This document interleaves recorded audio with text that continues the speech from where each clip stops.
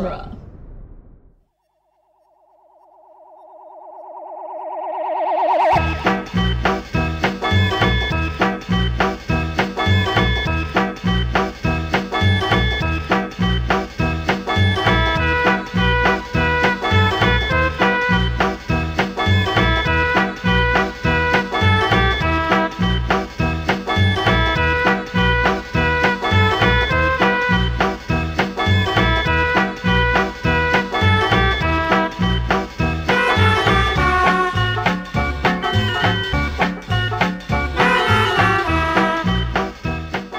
Welcome back to the Cornetto Minute, the daily podcast where we review and reanimate the Zom-Rom-Com Shaun of the Dead 1 minute at a time. I'm Scott Corelli.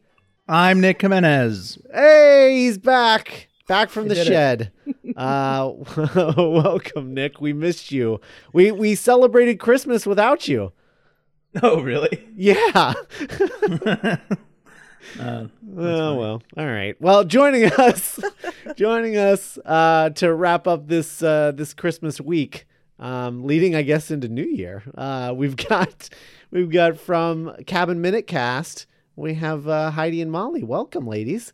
Hey. Hello. All right. Well, today we are taking a bite out of minute 54, which begins with Philip's final words and ends with Shaun screaming, "Get out." Which, yeah. All right. Well, so first off, yeah, we got to see a little bit of Phil's sort of final words to Shaun, in the last minute. And we're getting to see like the rest of that now. And Philip just sort of explaining, what how he felt, how he saw his role in Shaun's life as not really a father replacement, but more as like he's basically explaining that you needed an enemy and an enemy to sort of motivate you into being an adult, and I thought that could be me, and how kind of poignant and heartbreaking that is, and it's a rough moment, I think, in this movie. It's definitely, I think I talked about this earlier. There's kind of three big dramatic heartbreaking moments in this movie, and this is the first of the three. And this is sort of the first time where this movie pauses and is like, no, but also this is a real movie. It's not just a parody. And it's heartbreaking. It's tough. It's a tough thing to see. And I think Simon Pegg is just acting the hell out of this. I mean, Bill Nye also, obviously. But I think Simon Pegg's performance here is just, there's so much going on so quickly through Shaun's expression that I'm just really impressed with what Simon Pegg did with this moment. Yeah, it there's something to be said for just how the even more than halfway through the movie, it's still reinventing itself or like revealing new angles to itself. Like, hey, it's also going to be this kind of movie. Like, we're also going to deal with this. Like, it's surprising, I think, for a lot of reasons, and I think the way that it still juxtaposes itself with like comedic moments, and it just in this minute alone are really interesting. Yeah, I think I just rewatched the whole movie just to kind of refresh myself and to enjoy watching it, and to refresh myself to be a guest, and to further enjoy listening to your podcast and kind of remember all these little beats. And then right when I finished, I got the minutes from you guys, and I was like, oh, dang, you're like plopping us in right here in some really, real poignant little intimate moment. And it's like because they're so close to each other too, like how close their faces are with each other. It's like this forced, within a few minutes, they're forced to wrap up their whole relationship just before he takes off into, zombie land. And and the music is really nice and different right here. I'm not sure what the minute was before this, but at least right here, it's very soft and different than what it's going to be in next minute, where it's going to really change up. So that was one thing I was noticing. But yeah, definitely they're both acting the hell out of this. And it made me think a little bit just about other zombie movies too, and how, most of them do have these little moments, but they're just with different people, but that there are these little moments of reality, even if there are funny things like in Return of the Living Dead, or even if there are, just crazy horror things like Dawn of the Dead and things like that. There are these moments of seriousness that kind of bring it all down to reality. I definitely agree. It's great performances from both of them. Mm-hmm. Yeah. And I think that this is that really big moment in the movie where Shaun has to kind of put his big boy pants on and lead. And this is, like you guys were saying, not only the retrospective about a 17-year relationship that's been super rocky, that's now coming to a close, and this like big emotional revelation between stepfather and son, but also the impetus behind, I believe that you can carry this. Like, I believe that you can be this person who can be heroic and can be adulty and take charge. And, his death is really on the backs of Shaun's ability to stand up and carry the rest of the movie. The forced intimacy of this movie, and like it feels a little desperate. It's like, look, I wasn't planning on having this conversation 100% right now, but like, what are we gonna do? Right. Well, yeah, I mean, they're so cramped in this Jaguar. Like, it's just like zero chance that Dave and I don't hear all of this. Yeah, right. It's literally just, I mean, the absolute worst circumstances. I mean, there's no good circumstances for this this to happen, but it is the worst circumstances. I mean, he just kind of cramped against the door, and he knows that he's almost gone, and he just wants to get this out. That beat of Bill Nye saying "There's a good boy" and then dying. Yeah. Oh man, it's the kind of moment that reminds me a lot of the kinds of deaths that you would see in a Whedon thing. It has that sort of bittersweet quality to it. That you're like, oh no, like you're just like, no, don't, not now, not like this. It definitely has that sort of element to it. And it's it's heartbreaking. You just seeing the tears streaming down Shaun's face because he finally understands this guy when he's never been able to before. It's I mean, it's a really good moment, and then it is immediately undercut by Ed being an asshole. Yeah, I think what's so interesting about I think the way the movie uses Ed in this minute of the movie is very interesting, because it's really it's letting Ed's actions be shown in a new context. Mm-hmm. Which is like he's still in the version of this movie that's like a total like frat party sleepover movie where like actions don't have consequences, and like you can just like kind of be like, yeah, we're still doing this little party. But Shaun is in a very different movie where like people that he cares about are dying, and like actions have consequences, and you can't take stuff back. Right. Yeah, it made me think about listening to you guys in earlier minutes where you were talking about, them getting drunk and being up all night and leaving the front door open and having the roommate that's like, get your shit together. Now is the time to get your shit together. Is that Shaun took it to heart, but Ed is still in party mode. And I, this has not to do with this minute in particular, except for that, Ed is continuing, like you said, to be that guy.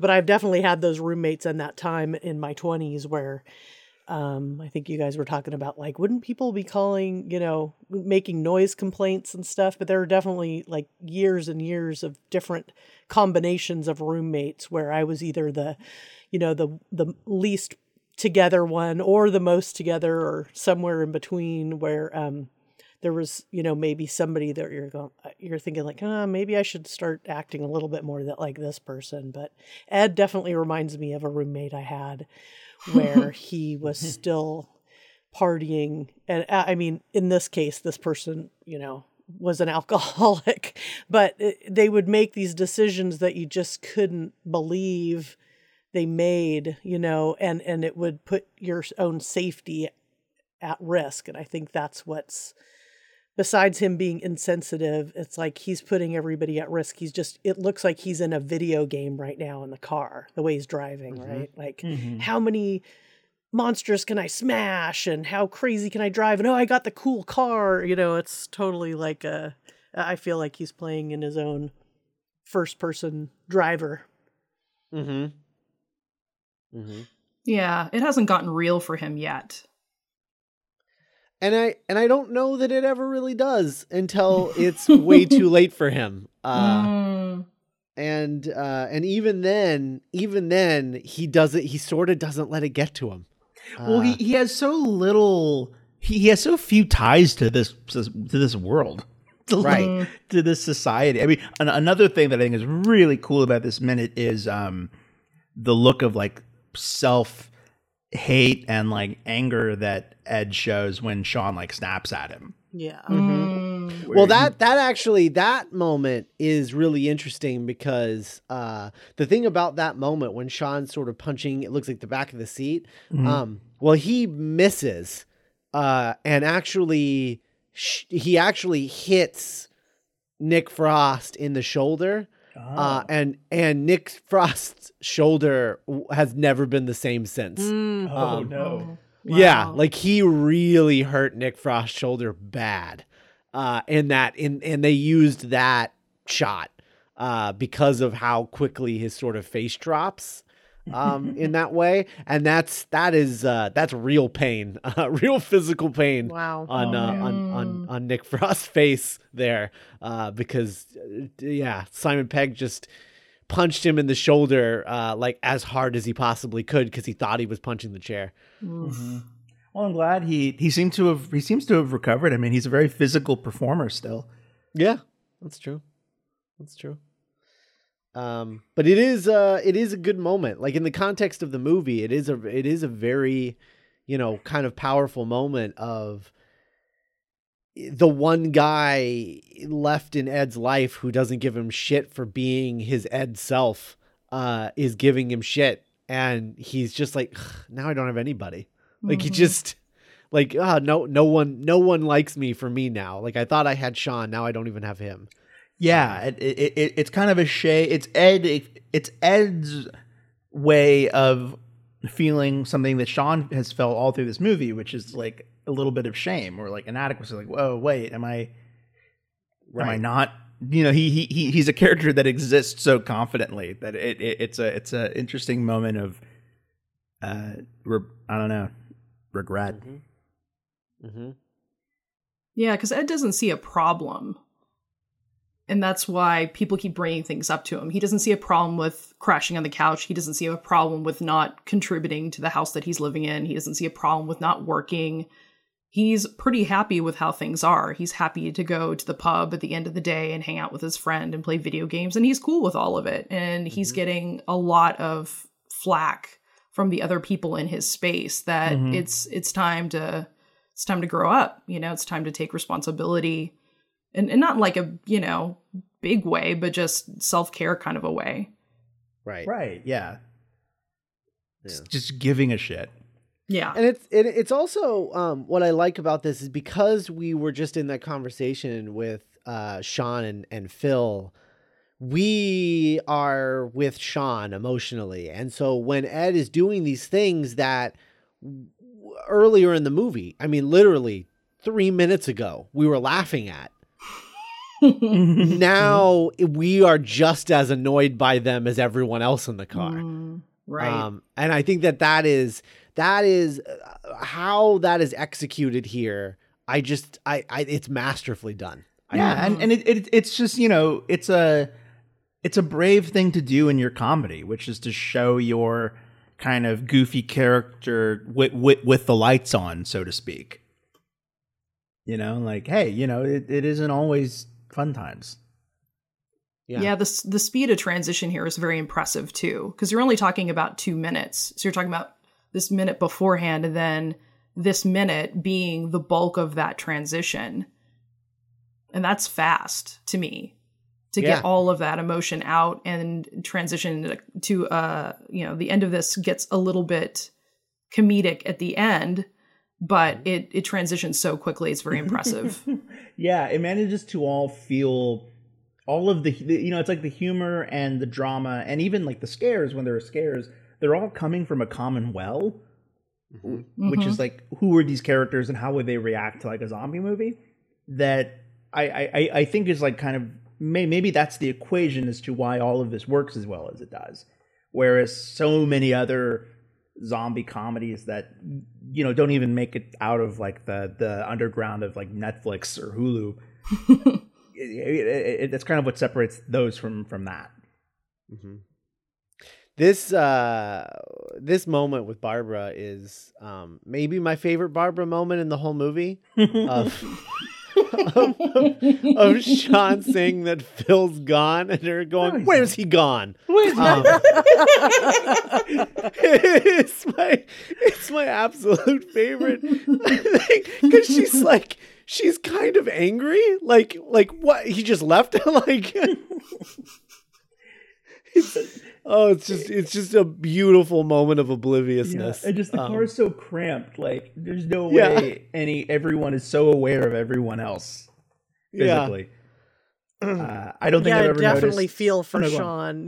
Just feeling like people aren't seeing nobody is seeing what's happening but him at this moment. Everybody's clueless, and then that's just so frustrating because you feel so alone. I mean, talk about being alone, but surrounded, at the same time. Right. Mm-hmm. Yeah. And then we get Zombie Phil. Which is another great, just a great sort of joke reveal of, we were just in this sad moment, and rather than making Zombie Phil, it definitely raises the stakes when they realize they're in a car with a zombie, but the way that they play it is off a joke, and it's just incredible how many emotions we go through in this 1 minute. It's insane, and just the idea of he's dead. No, he's not, and then they look and he's sort of not dead. Yeah, and it kind of comes. It's so ridiculous that it comes all the way back around to almost feeling more realistic than a lot of dramas do, because death is hand in hand with like weird kind of black comedy in our lives, where we can't help but like kind of taking a step back and seeing the situation and being like, wow, if this didn't hurt so much, it might be kind of funny. Like it feels relatable in that moment, even though it's something that's impossible, which is the dead returning to Earth because hell is too full. Right. So do either of you remember seeing this movie for the first time and what you thought of it? I remember seeing it and just loving it immediately. And just finding it so refreshing. And I might be wrong on this, but I feel like contextually, I know that we went through this whole wave of zombie movies and TV that all kind of came out right around the same time. There was a lot of graphic design with zombies on t-shirts, but I just feel like this was at the top of the wave, or the beginning of the wave, and it was really just so evidently better than anything else that was coming out, with its complexity and its humor, and there's such a good rich story here, and the physical humor is amazing. And also I think the backdrop, I think for me, age-wise, trying to figure out how to be an adult and a responsible adult coincided with where these guys were. to a great degree. So I felt like it was speaking to me in a generational sort of sense. And so I think that had some poignancy to me too. And I really appreciate that as a backdrop. So also what's kind of cool is that I lived in London and I lived near Finsbury Park. And so there's like the feel of the locations of where I used to live. And that was very reminiscent. And that has a little bit of sentimental value to me. So. Oh, that's awesome. Yeah. Yeah, I remember that it came out and I remember thinking it looked really funny. And I'm definitely a big fan of the, I love zombie movies, but I also love parodies. I mean, I did Spinal Tap Minute, and then right, which seeing the cricket bat so much was giving me a good chuckle as a tie into that. But and I loved. I like movies like this where I go, oh, there's going to be a lot of little homages to things, and I don't have to check everyone or notice everyone. I just get to let it all kind of wash over me, because I know I'm going to see this multiple times. Like it's an instant classic. I'm watching something that from now on is going to be part of a regular rotation. So, we're coming to get you, Barbara. And it's like, just enjoying these little things popping up, or, right in the beginning, just kind of going, oh, okay. So it looks like he kind of looks like a zombie as he's maybe getting his first cup of coffee, or I guess it's technically before he goes to get his soda, just that, oh, okay, his life, it's kind of like everybody's going to work, but they're all kind of like zombies, people walking down the street doing the regular routine. It was really enjoyable to just watch it unfold and then have so many chuckles, and then to have this Cornetto trilogy play out. It was really fun to then go, oh, now every few years we're going to see a similar combination of this ensemble, but everybody gets to grow and add on to it. And so I'm down for the whole thing. As are we. Yeah. I should hope so. Whether we want to or not. Of course we do. Of course we do. But all right. Well, great. And we'll have more to talk about in tomorrow's minute. In the meantime, why don't you tell people about where they can find, in case they can't put it together by the title, tell people about Cabin Minute Cast. So Cabin Minute Cast, we are doing a Movies by Minutes podcast about the cabin in the woods. So there's another one playing with genre and having poignant moments and scary moments and stuff like that. Anything you want to add to that, Molly? No, it's been really quite fun. I think it's been more of a liberal arts tour de force for me in cutting down the movie and looking at all the genre plays in it, and how female characters are treated in it. Some of that is politically relevant to the movie, and some of it's just the times that we're living in right now that's interesting. And it's a Whedon jam, and we're both big Whedon fans, and so I think if one is a Whedon fan, then they will also enjoy the Movies by Minute, of which we are working on right now. Yeah, and you can find us at cabinminutecast.com, and all of our socials are Cabin Minute Cast too. All right. And you can also find them and us and all of the rest of our community at moviesbyminutes.com. So just, go there, scroll through it, see if there's some movies that you want to go check out the podcast about, because there's like 70 or 80 of us now. There's a lot. So go check out that website and check out everybody's shows. And we will be back tomorrow with Minute 55. Bye.